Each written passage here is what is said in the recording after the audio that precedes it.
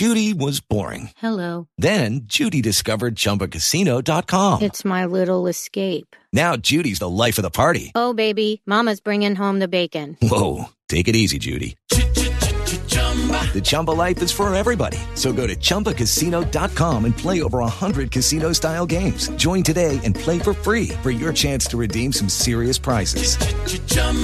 ChumbaCasino.com. No purchase necessary. Void where prohibited by law. 18 plus terms and conditions apply. See website for details. Okay, round two. Name something that's not boring. A laundry? Ooh, a book club. Computer solitaire, huh? Ah, sorry, we were looking for Chumba Casino.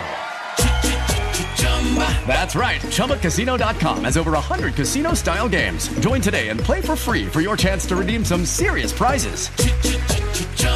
ChumbaCasino.com. No purchase necessary. Void where prohibited by law. 18 plus terms and conditions apply. See website for details. Okay, we're live. Hi, this is William Ramsey. Welcome to William Ramsey Investigates. On today's show, I have a very special guest. His name is Brad Gilmore. I talked to him back in March, right after the publication of his most recent book, which was titled Bond, James Bond, exploring the shaken and stirred history of Ian Fleming's 007. And you can go back and listen to that on William Ramsey Investigates. But when I asked him on the show for that, he sent me an earlier book that he published back in early 2021. And that title of that book, which you can see here on YouTube, if you're on YouTube, is Back from the Future, a celebration of the greatest time travel story ever told. And really a fascinating book. And you can see his enthusiasm for the subject of the movie Back to the Future. And he also did a podcast. So he's very, very extremely knowledgeable about this film. His podcast, Back to the Future, which I will put in the show notes for the podcast as well, has 94 episodes right now. So he's done a lot of legwork, a lot of research into many aspects of this film, its legacy, its impact, all that stuff. But just to do a little bit of bio for Brad Gilmore, he is a writer, television host, and radio personality born and raised in Houston, Texas. He has lent his talents to several projects and organizations, including the CW Network, Movie Trivia, Schmodown, CBS Radio, and ESPN Radio. Since 2012, he has been the host of The Brad Gilmore Show, covering music, sports, and entertainment. And he is the host of, the executive producer of what I mentioned earlier, Back to the Future, the podcast. He's the longest tenured announcer for WWE Hall of Famer Booker T's Reality of Wrestling promotion in Texas, and co-chairs the popular radio show and podcast, The Hall of Fame with Booker T and Brad Gilmore. He's an alumnus of the University of Houston, where he graduated summa cum laude with a degree in communication studies. He's a proud husband, son, brother, and uncle of 7, and tries to make people smile, make his community stronger. So again, we're going to talk about this earlier book he published. Title of it again, really a great book, highly recommended. I learned a lot. Title of the book is Back from the Future, a celebration of the greatest time travel story ever told. So Brad Gilmore, welcome back to the show. Hey, William, thank you for having me. I had so much fun the first time around. I said, hey, man, we should do round 2. Awesome. Yeah. Thanks for reaching out. I really appreciate it. I like it when my guests reach out to me and suggest stuff. So I'm really glad to have you back. For people who may not have heard our earlier show, can you do a little bit about your bio, maybe stuff that isn't in the bio that I read, and what led you into really your inquiry and the writing of the book about the subject Back to the Future? Yeah. I mean, I may have said this in our last conversation, but I never had any inclination or desire or want to write a book about anything, really. It started with when I was very young. I saw on All Things, the Disney Channel, this movie, Back to the Future. I'd never heard of it before. And I remember going the next day. It's vividly. I talked to this guy in my first grade class, Miss Gray, Avery Davis. I said, have you seen Back to the Future? And he had no idea what I was talking about. And it was this world that it opened up for me. And we were talking a little bit before we went live, William, about some stuff in our families. And you and I's fathers are of a similar age and generation. Now, I have brothers who are much my senior. My oldest brother, Rusty, we're 23 years apart. And he's in his early 50s. And my brother, Scott, who was born in the 70s. And my sister in the 80s. And I was born in the 90s. So there's this real generational trend in my family, my father having kids in the 60s, 70s, 80s, and 90s. And this Back to the Future film, as I got older, became a conduit for all of our conversations and our relationships. It was a way for all of us, including my mother and father, because the movie's based largely in the 50s, the first film, to all relate on one similar subject matter. So the movies became my absolute fascination. And in 2015, which was a significant year for the films because this is the year that they traveled to the future in Back to the Future 2, I was doing my Brad Gilmore show, and I said, man, it'd be great to do a retrospective about this movie that dominated my life, because not only did it have a generational component to it, Michael J. Fox, the film star, famously suffers from Parkinson's disease, and it's the same ailment that my grandmother succumbed to in 2016, and I saw her battle it for the better part of 2 decades. So the movie had a lot of personal connections to me, so I thought it'd be great to do a retrospective. I started doing the retrospective and reaching out to people, and next thing I know, I had like 7 or 8 episodes, and I was like, I wonder if there's maybe I should do like a Back to the Future podcast. There's not one out there, so maybe I should just make it a separate feed, and that's where the podcast came from. And after doing it for several seasons, we do our show in seasons, not weekly. I did maybe 4 seasons or 5 seasons, and it got a nice amount of recognition and popularity. And I got to talk to many of the stars in the film, whether they be Crispin Glover, Leah Thompson, Christopher Lloyd, James Tolkien, the creator of Back to the Future, Bob Gale, all these incredible people, Jeffrey Weissman, Don Fullilove, Harry Waters Jr. These are all people from the films. And it was like, wow, I have all these great stories, and I've gained all this knowledge about this movie franchise that I didn't expect. And then the publisher, Mango Publishing, published a friend of mine, Ken Knapsack's book called Why We Love Star Wars. And he's actually on the cover of this book with a quote. And he and I talked, and then Mango talked, and they said, well, we'd love for you to do one on Back to the Future. And that led me to talking to you today, William, all these years later. I started working on this book in 2019, I think in July. So we're about 3 years, 3 years after my first words typed on a page for this book. Well, you can see your knowledge of the film is all throughout the book. I mean, you talk a lot about the background of how the film got made.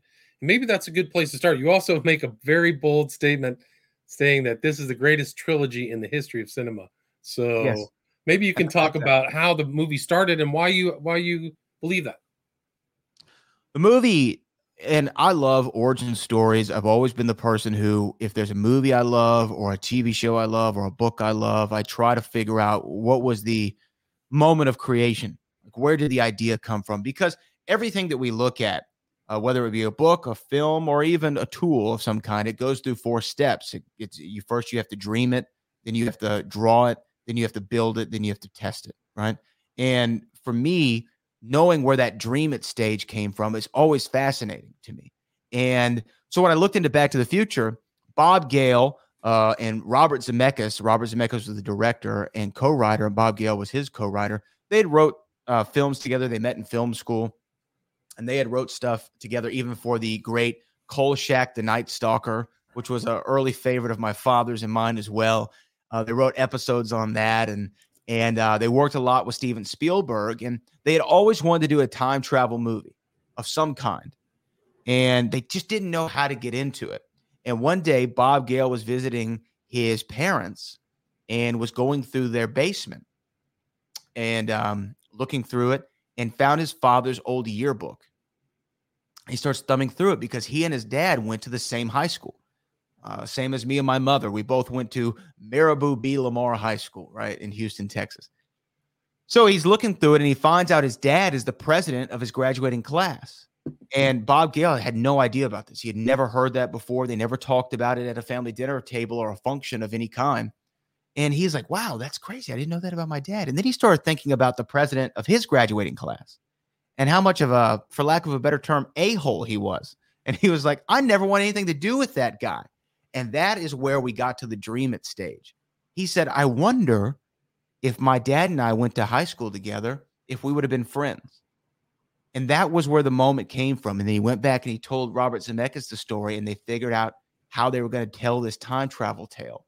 They were going to have a kid go back in time and go to school with his parents and find out they weren't anything like he thought that they were. And that was kind of the beginning of it. And it went through several drafts. They started writing it in 1981 when it was Professor Brown. and there was a pet monkey named Chimp instead of the dog that we know of Einstein. And it was the springtime in Paris dance. And the movie ends with at a nuclear test site where they blow up a refrigerator so Marty can go back in time, right? Or back to the future, rather. So it went through several different iterations, and they shopped it around everywhere and couldn't get anyone to pick it up. And everyone told them, you know who would love this movie? Disney. Disney would love this movie. And they took it to Disney, and Disney almost laughed them out of the room. They said, are you kidding me?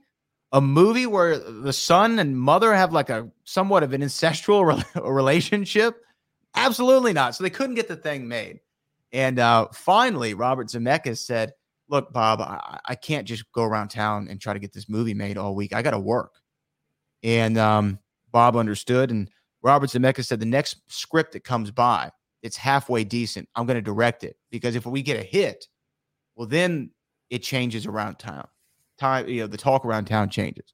And that script was Romancing the Stone. And Michael Douglas and Kathleen Turner. And, of course, that movie was a big hit in the early 80s. Very Indiana Jones-esque, if you will, the kind of pulp thriller through the jungle. And it was a big hit, and then kind of the floodgates opened. So they went back to the one guy who had always stuck by them, and that's Steven Spielberg. And it was the first movie at Amblin Productions not helmed by Steven Spielberg to be produced. That's fascinating. And they were friends before. They had these two guys, Zemeckis and Gale, were from the Midwest, right? And I think you see that sensibility through this film. It's much more optimistic maybe than some other films, but they wrote 1941 together for Spielberg, right? With the Lucky Land Slots, you can get lucky just about anywhere. This is your captain speaking. We've got clear runway and the weather's fine, but we're just going to circle up here a while and get lucky. No, nothing like that. It's just these cash prizes add up quick. So I suggest you sit back, keep your tray table upright, and start getting lucky. Play for free at LuckyLandSlots.com. Are you feeling lucky? No purchase necessary. Void where prohibited by law. 18+ terms and conditions apply. See website for details. So they have this relationship. And they wrote I Want to Hold Your Hand. And there was a couple Spielberg movies that they did that they weren't successful.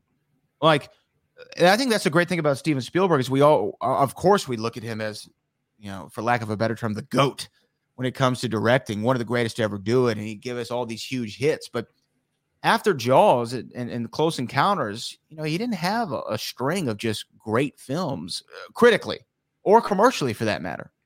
People were kind of saying, oh, maybe he just, was a one and done or maybe a two film kind of guy. Because I Want to Hold Your Hand or 1941 or any of these kind of movies, they weren't huge hits.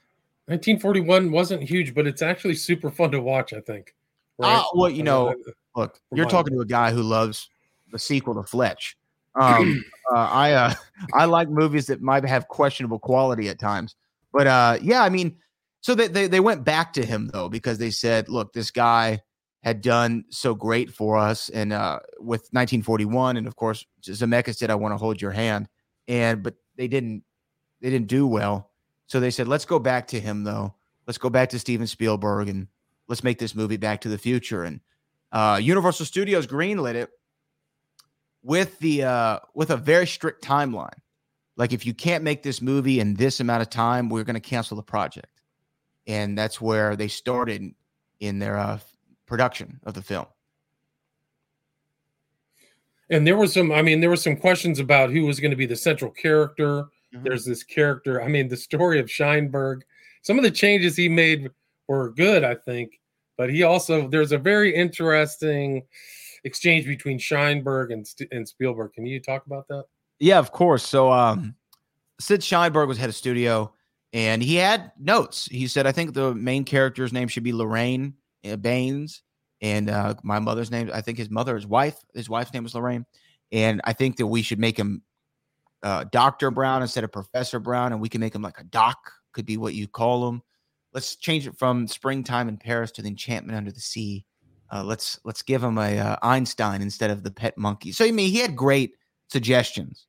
But the one that he said is the only thing that I really don't like about the movie is I don't like the title, Back to the Future. It doesn't make any sense. How can you go back to the future? It just didn't make logical sense for him. So he said, I think the perfect name of this movie the perfect name that will get everybody out to the theaters is Spaceman from Pluto. And people listening or watching might say, why would that be the perfect name for the movie? Well, the comic book that one of the young man is holding when Marty crashes through Old Man Peabody's barn, he's holding a comic book that says Space Zombies from Pluto. And so Sid Sheinberg had it in his head that Spaceman from Pluto, that's the title. That's the title. And the producers and Steven alike really didn't know how to say your idea is kind of stupid to the guy who's writing the checks, right? So Steven Spielberg wrote him a letter that I actually put in the book, and he just talked about, hey, we got such a big laugh out of your note this morning. It all just made our day. It really set us on the right mood. And he said, I sent it to him, and we never heard again about the title. That was the beginning and end of Spaceman from Pluto. And it became an element of kind of cinema lore, right? Is like probably one of the worst title offerings ever. Wasn't it in some other movie you mentioned? It was the House with the Clock in Its Walls is the name of the movie. If I remember right, it was a Jack Black movie that came out a few years ago. And there's a scene where this kid's arriving by bus, and on the marquee of the movie theater in which the bus parks in front of, it says now playing Spaceman from Pluto. So yeah, it's kind of this legendary, because Back to the Future is a phenomenal title. And it's now we look at it as one of the great, not only movies of all time, one of the great titles of all time. Everyone knows Back to the Future. And it kind of does sum up the movie in the title. So why you would call a time travel movie about a kid going to meet his parents, Spaceman from Pluto, I don't know really where he's going with that one. Yeah, he probably just realized, okay, you're right. This isn't that great of a name change. But there were problems with the production, right? There was a schedule. They did a good job with the music, but there kind of was another piece of kind of cinema lore was switching somebody out during the filming, right? So for those of you maybe not that well versed in filmmaking, a movie back in the 1980s, you're going to spend, maybe 3 months, probably good 3 months shooting. Because things weren't really done with CGI back then, and a lot of practical effects. So as far as your shooting schedule, it's probably gonna be 3-4 months, right? And they had this green light to make the movie, but they had to do it in a certain amount of time. So their first choice for the main character, Marty McFly, was Michael J. Fox. They thought, man, he's on Family Ties. He's perfect. He's got this comedic sensibility. He's a little bit of a teen heartthrob. Guys will think he's cool. Girls will think he's cute. He can play this really well. But he wasn't available because of Family Ties. And the producer of Family Ties and creator Gary Goldberg said, absolutely not. Michael's not available. So they had to move to their next choice. They auditioned several individuals. Ben Stiller was auditioned. You can actually see his audition on YouTube. It's up there now. You can watch him audition for the part of Marty McFly. Several big name actors. Robert Downey Jr. came in. Charlie Sheen read for Marty McFly. There were all these different people who came in, and then they went with Eric Stoltz. Eric Stoltz had done a movie called Mask. It was widely critically regarded as a very great performance, a dramatic performance. But they thought he's got this good look. We think he can pull it off. And look, they weren't sold all the way on him, but they thought, I can make this work. And I don't know how much of that is the overconfidence of a young filmmaker. I think, William, such as I, like, especially when you're in your probably mid-20s, you think, I can make anything work. I can do anything, okay? No is not in my vocabulary. So they used Eric Stoltz, and they start filming with him, and they get about 6 weeks, if not longer, into production to where more than half of the movie has been filmed. It got to the point to where Tom Wilson, who stars as Biff Tannen, said, we got to the point where we're starting to ask everyone, what's your next project? We're wrapping this thing up. What are y'all going to do next? That was at the stage it was. And then they, Robert Zemeckis and Bob Gale and Steven Spielberg strung together some dailies from the film. And they said, and they watched them. And Bob just didn't feel right about it. Zemeckis, that is. And Steven Spielberg looked at him and said, yeah, I don't think you're getting the laughs that you want. There's laughs on the page, but we're not getting them on the film. Eric Stoltz played it like it was a real thing. And by accounts of people who were on the film, he was a method actor. So you called him Marty. He didn't respond to Eric. He gave the cold shoulder to Tom Wilson. He was real cozy with Leah Thompson as their characters. It is Ryan here, and I have a question for you. What do you do when you win?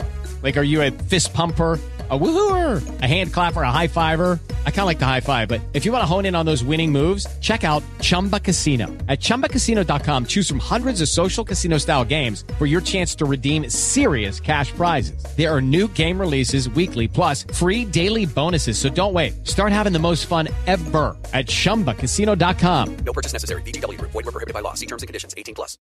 And he was playing it like I actually am stuck in the past, which any of us would be supremely frightened about if we were stuck in a generation that's not ours and we don't know how we're going to get back. But this movie was meant to be an action comedy in a lot of ways. So they said, well, you're not getting the laughs. So they made the decision 6 weeks into production with more than half the film shot to replace the lead actor. It's not like they're replacing Goldie Wilson, who just says, Mayor, I'm a run for mayor, right? They were replacing the lead actor in the film. And they called everyone to the set late one night, and they made the announcement that we've fired, for lack of a better term, Eric Stoltz. And they went back to Gary Goldberg and said, we need Michael J. Fox. He's perfect for this role. And Gary said, look, I will give him the script. If he likes the script and understands that family ties will always come first, you have to shoot this around our schedule. If you all are okay with that, I'll let him do it. So they said, all right. And Gary Goldberg gave Michael J. Fox a manila envelope with the script in it. And he said, hey, Steven Spielberg and Bob Zemeckis are doing this movie called Back to the Future. They want you to star in it. I want you to take this home and read it. If you want to do it, you can do it, but you have to shoot around the family ties schedule. Michael J. Fox picked up the manila envelope, threw it back down on Gary Goldberg's desk and said, it's the best script I ever read. So without reading a word from it, he agreed to the project, and then they ended up reshooting all that they could and put together Back to the Future. And it was released July 1985, right? So that was July the 3rd. release date. July 3rd. And it was one of the biggest, if not the biggest movie of the year, right? That's what it was. The biggest movie of the year. Number one at the box office, the top grosser, fan favorite, number one for several weeks on end, worldwide. It was just a massive hit. And I think it Back to the Future hits in every way that you want it to. It's got great gadgets. It's got great characters. It's got great story. There's no plot holes. It's no like, well, I don't understand why this happened or why that happened. Every line of dialogue that is written or every line of dialogue that is said has a payoff to it. I mean, we're talking about from Old Man Peabody wanted to breed pine trees, and the mall is called Twin Pines Mall in his honor. And then Marty runs over a pine tree when he goes back to 1955. He comes back to 1985. It's called Lone Pine Mall. So everything in the film leaves you satisfied. And that's what I felt when I saw it in the year 2000. That's what audience felt like in 1985. Just a complete fun ride. And it was the biggest hit of the movie. And the movie ends with a cliffhanger, right? Of Marty, something's got to be done about your kids. We got to go to the future. And then that's where they hit the line, roads. We don't need roads, which President Reagan even made mention of in his State of the Union address. But that was not meant to set up a sequel. That was just meant to be a joke to end the movie on. And then obviously we got two more Back to the Future films. Right. And you mentioned in your book, this was kind of the era prior to film franchises. So it was interesting because a lot of things changed as far as people in the film and their approach changed from the first to the second and third, right? Yeah, absolutely. This was not where you go into a movie like the Marvel Cinematic Universe, where you know we're going to make 4 or 5 Thor movies, or we're going to make however many Iron Mans or Captain Americas. They didn't sign all these actors to long-term contracts. They didn't even know if this movie would be well received. When it became the biggest hit, like studios do, they say, we want another one. And so Bob and Bob went together and they said, okay, we'll do another one so long as Michael J. Fox agrees and Christopher Lloyd agrees. Those were their main two they wanted. They wanted to get as many people back as they could. But as long as we have those two, we can make a story happen. And so they started going back to everyone. And of course, everyone says yes, yes, yes. You know, Tom Wilson says yes. Leah Thompson says yes. And then Crispin Glover was a different story. And I even make mention of it in the book. I don't want to get into too much of the gossip of it because there is a little bit of a he said with why Crispin wasn't returning. Bob Gale says he made outrageous demands as far as salary goes. Crispin Glover said he didn't like how the first movie ended and how it was more of a commercial ending, saying that money equates success. So he wasn't interested in pursuing that again. No one really knows. I mean, it happened 37 years ago. Like, who knows, right? But yeah, they had to end up recasting him with Jeffrey Weissman in that movie. But they wrote a script, and they called the script Paradox. And when they took it to the studio said, this is way too long for one movie. What if we split it into two? And then they shot Back to the Future 2 and 3 simultaneously, which had been done before to varying degrees of success. They shot, of course, Superman 1 and 2 together, but Donner was fired midway through the Superman 2, and there was that whole drama. But this was the first time that they'd really set up a franchise, and it was both movies were equally successful. Right, and it just, I mean, this is one of those movies people watch over and over and over again, and it created this fan base, right? I mean, including your podcast, people you've talked to, but you go in one of your chapters about they had the whole, what is it, Future Day in Virginia. Can you talk about that and what that's like? Future Day was a wild celebration for all of us in Back to the Future world. I mean, October 21st, 2015 is, of course, the day that they travel back, or they travel forward in time for the first time in the franchise. And we got to see what we thought maybe 2015 would look like. So we all loved a lot of the celebrations that happened, whether that be USA Today publishing the actual newspaper from the movie as the front cover. You could go into any newspaper stand and it was the USA Today from Back to the Future. There were celebrations where people recreated all of Hill Valley, the fictionalized town in California from the films. Both Marty and Doc in character appeared on the Jimmy Kimmel show and made fun of 2015 reality versus what was in their movies. It was a joyous day. It was a lot of fun to see all. And what's great is when you're a fan of something, you talk about it all the time, but it's great when something like that happens and everybody is talking about it. 2015, and especially that day, was so much fun. Right. It was amazing. So 30 years, and they changed the name of Reston, Virginia to Future Hill Valley, right? Mm-hmm. Yeah. I think that set is actually part of the Universal tour, right? Yes. Yeah, they shot the movie on the Universal backlot. That's where the movie was shot. The sets were built there, and the clock tower is in the heart of the backlot and the Universal Studios tour. So now people actually from all over the world travel to see the Back to the Future clock tower, and many people, it's become a very popular destination for people to propose to one another and for big engagements or big moments and celebration. People want to do it where Marty and Doc were able to harness the lightning bolt and send the DeLorean back to the future. With the Lucky Land Slots, you can get lucky just about anywhere. This is your captain speaking. We've got clear runway and the weather's fine, but we're just going to circle up here a while and get lucky. No, nothing like that. It's just these cash prizes add up quick. So I suggest you sit back, keep your tray table upright, and start getting lucky. Play for free at LuckyLandSlots.com. Are you feeling lucky? No purchase necessary. Void where prohibited by law. 18+ terms and conditions apply. See website for details. And it's become, there's a lot of things in this film that, I mean, you go into a chapter too about the technology and even the DeLorean. They've just become symbolic, I mean, of this film, right? John DeLorean actually wrote Bob a letter saying, thank you for keeping my dream alive. Because, if you know anything about the DeLorean Motor Company from the 80s, they had the DMC, and then there was the whole drugs thing with John DeLorean, and then they went bankrupt.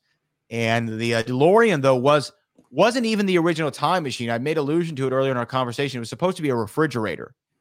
The time machine was supposed to be a refrigerator. The only actual reason they changed it for two reasons. One, the end sequence was going to be too expensive to film, where you blow up a refrigerator in a nuclear test site. And two, they were actually worried about kids locking themselves in refrigerators thinking that they're time machines. There was a lot of worry about that. Not as much attention put to kids holding onto the back of Jeeps while skateboarding, but the refrigerator thing was an issue. So they made the change to the DeLorean, and at one point Ford came to him and said, "Would you make it a Mustang?" Oh, interesting. And Bob Gale famously said, "Doc Brown doesn't drive an effing Mustang." and there was a lot of product placement though too, because the filmmakers thought, and this was one of the first big films that had that much product placement, whether it's Pepsi or Texaco or things of that nature. And they did so because the filmmakers and the production crew thought, what better way to show a passage of time than through logos that everyone's familiar with? I know what Coca-Cola looks like now. Oh, look, they must be in the past because the logo looks a little bit different. It looks older. The bottle is shaped different, or Pepsi or whatever. And so there was some product placement through that. But the DeLorean has become synonymous with Back to the Future, more so than a car that people drive. People want a DeLorean because they want a time machine. And where I am in Houston, there's a neighboring city called Humble, Texas. And that's actually where the DeLorean Motor Company headquarters is.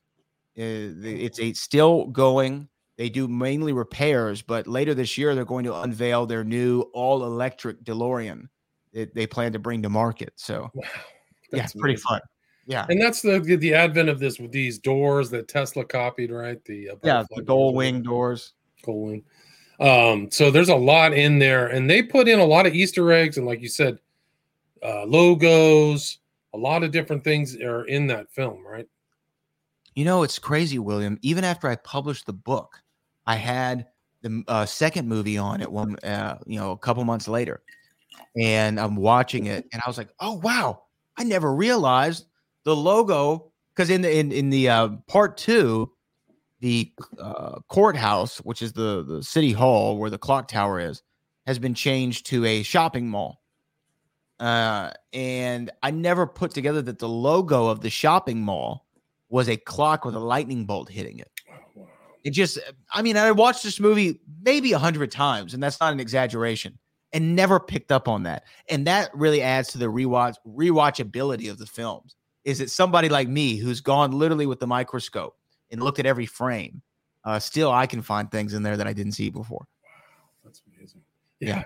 I mean, and then you also kind of give credit to the villain. You actually say some very bold statements in this book. Not only the best trilogy, you're up against Godfather, so you could get in real trouble in certain circles. But I respect your boldness in making that statement. But you also say that Biff is really one of the great villains. I think he is. I think Biff Tannen, as portrayed by Tom Wilson, is the greatest villain, because a villain, in my opinion, should have no redeeming qualities. Like, if you are truly the heel, as we say in wrestling, but if you're the bad guy in the movie, there should be nothing about you that I say, man, he's so cool.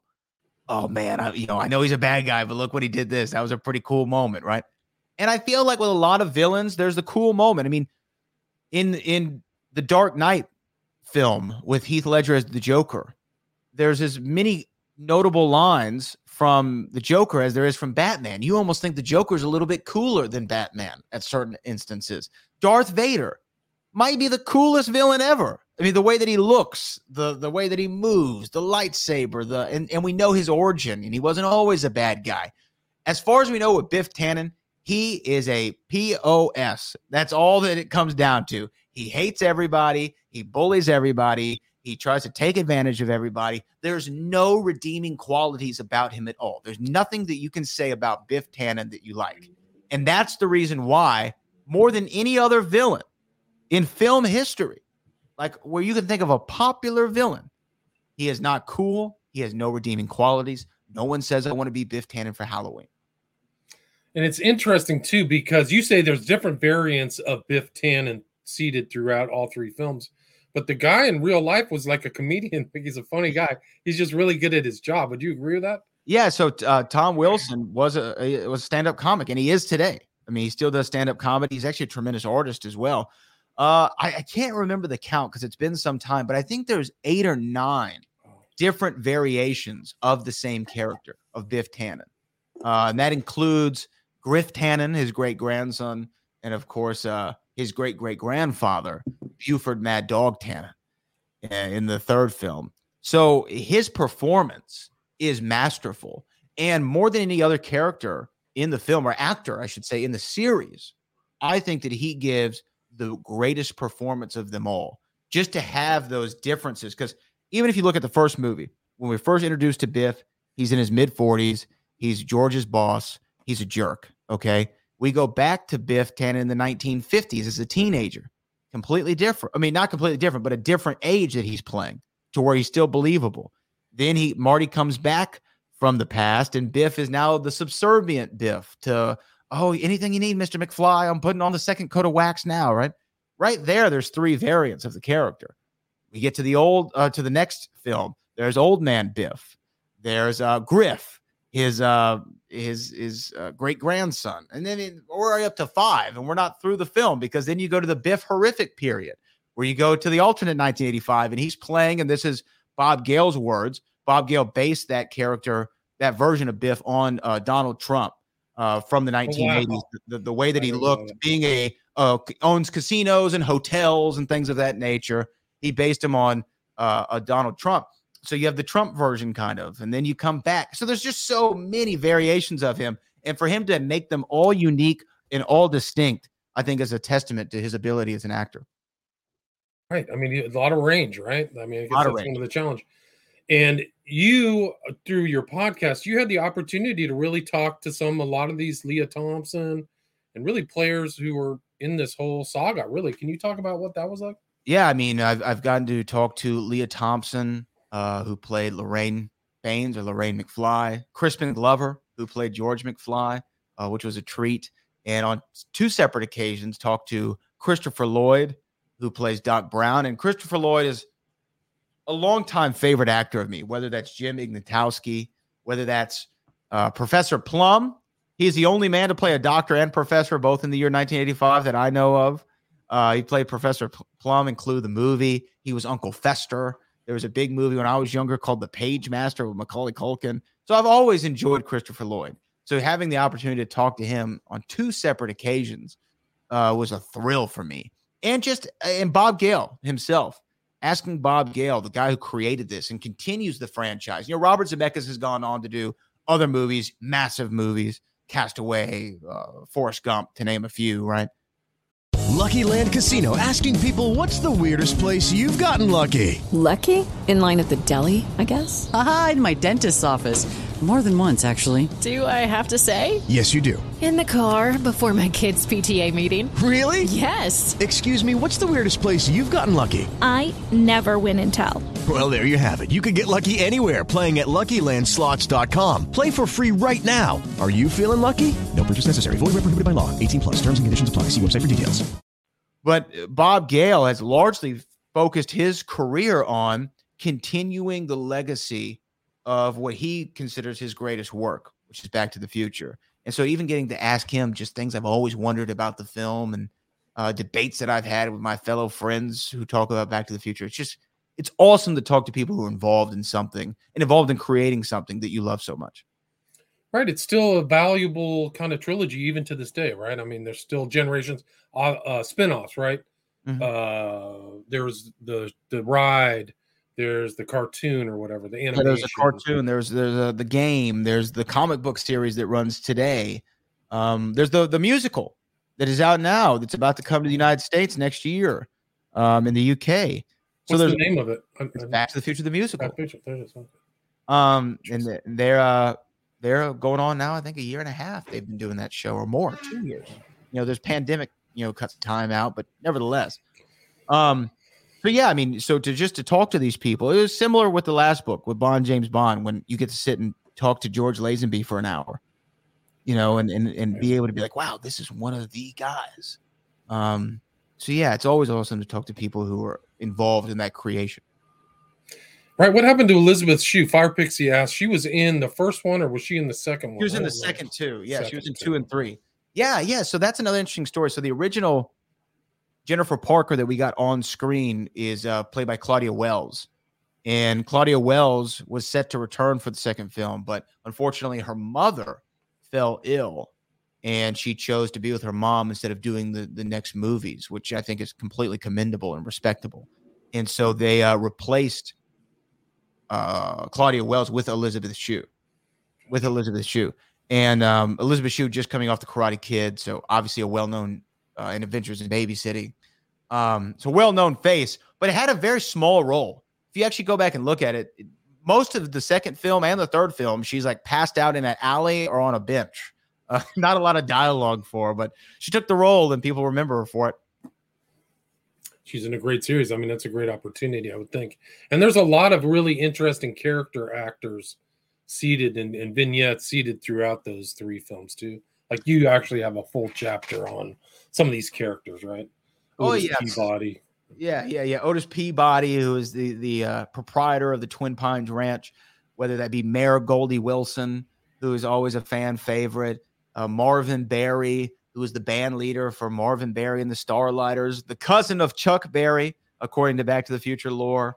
Of course, Vice Principal Strickland, played by James Tolkien, who was also in Top Gun in 1985.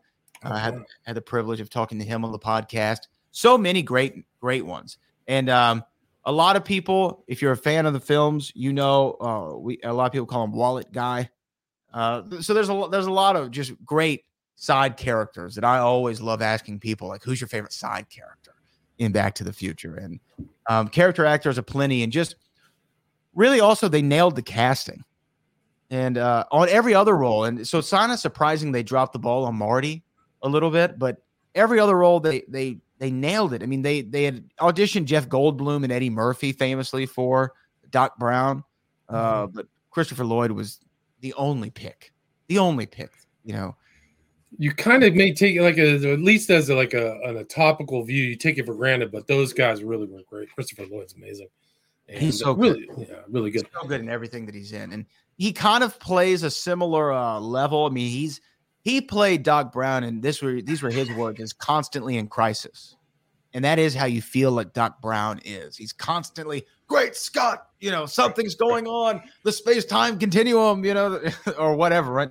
And he just had a great take on the character, being the mad scientist, but not too cliche, but enough of what we wanted, Right, and a lot of those words have now entered into the common parlance, right? Space-time, all these things from the movie, like people use them. Flux capacitor. Flux capacitor. Right? 1.21 gigawatts, Right. 88 miles per hour, right? Don't they have to hit a certain speed? 88 miles per hour. Where we're going, we don't need roads. Heavy, great Scott. So many. There's so many quotables that people use all the time.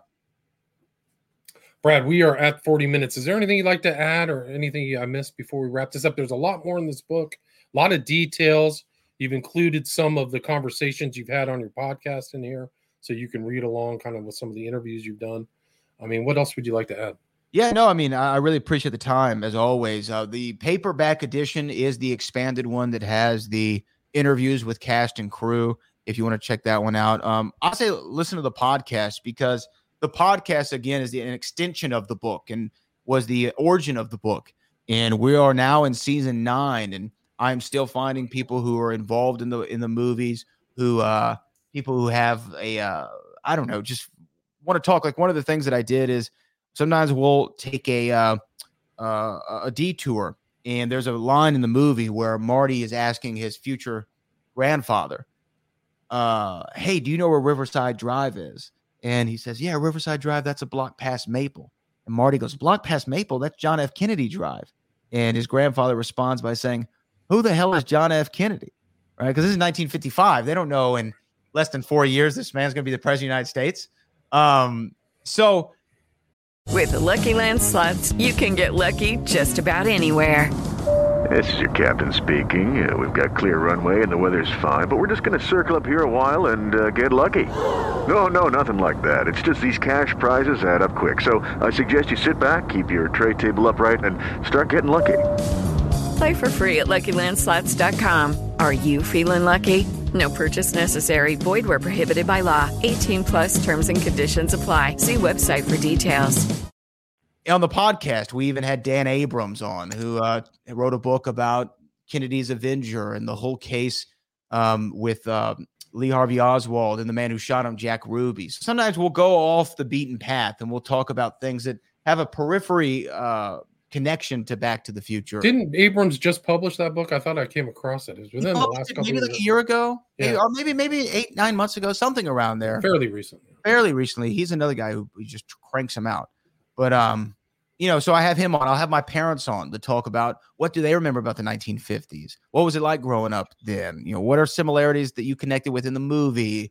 So if you like Back to the Future and you want to go ahead and learn more about it and just have fun on a weekly basis, definitely check out the podcast. So there's a lot. So you're on season 9, Back to the Future, the podcast, right? That is correct. And like I said, we've already had a great season thus far, and more is coming down the pipe. Right. And you have this in audiobook as well, right? So people can get the book and listen along to it as well, right? Yeah, a friend of mine, Joe Hempel, he actually did the reading of the book. Another Houston, Texas resident. He read our James Bond book as well. So it's on Audible. You can order it on audio CD. You can get this on paperback, hardcover. It's available in multiple formats. I just want to give a big shout out to Mango Publishing because this is the first time I'd worked with them. They took a big swing on me, if you will, and I got to write a book about the greatest film trilogy ever made. All right, there's no one can debate it. And if they want to debate with you, how can they reach out to you? Email, website, social media? Yeah, you can reach me on all social media at Brad Gilmore. That's Facebook, Twitter, Instagram. You can find me there. You can check out the YouTube channel, the podcast. You can send me an email at bradgilmore@can'twaitforever.com, or you can go to theboatbradgilmore.com. Gotcha. And again, the book that he just published in late 2021 or mid 2021 is Back from the Future, a celebration of the greatest time travel story ever told. Author's name again is Brad Gilmore. So Brad, thanks so much for your time. Appreciate it. I appreciate it, William. Thank you so much. Right, take care. Stay there. It is Ryan here, and I have a question for you. What do you do when you win? Like, are you a fist pumper, a woohooer, a hand clapper, a high fiver? I kind of like the high five, but if you want to hone in on those winning moves, check out Chumba Casino. At ChumbaCasino.com, choose from hundreds of social casino-style games for your chance to redeem serious cash prizes. There are new game releases weekly, plus free daily bonuses, so don't wait. Start having the most fun ever at ChumbaCasino.com. No purchase necessary. VGW Group. Void where prohibited by law. See terms and conditions. 18+.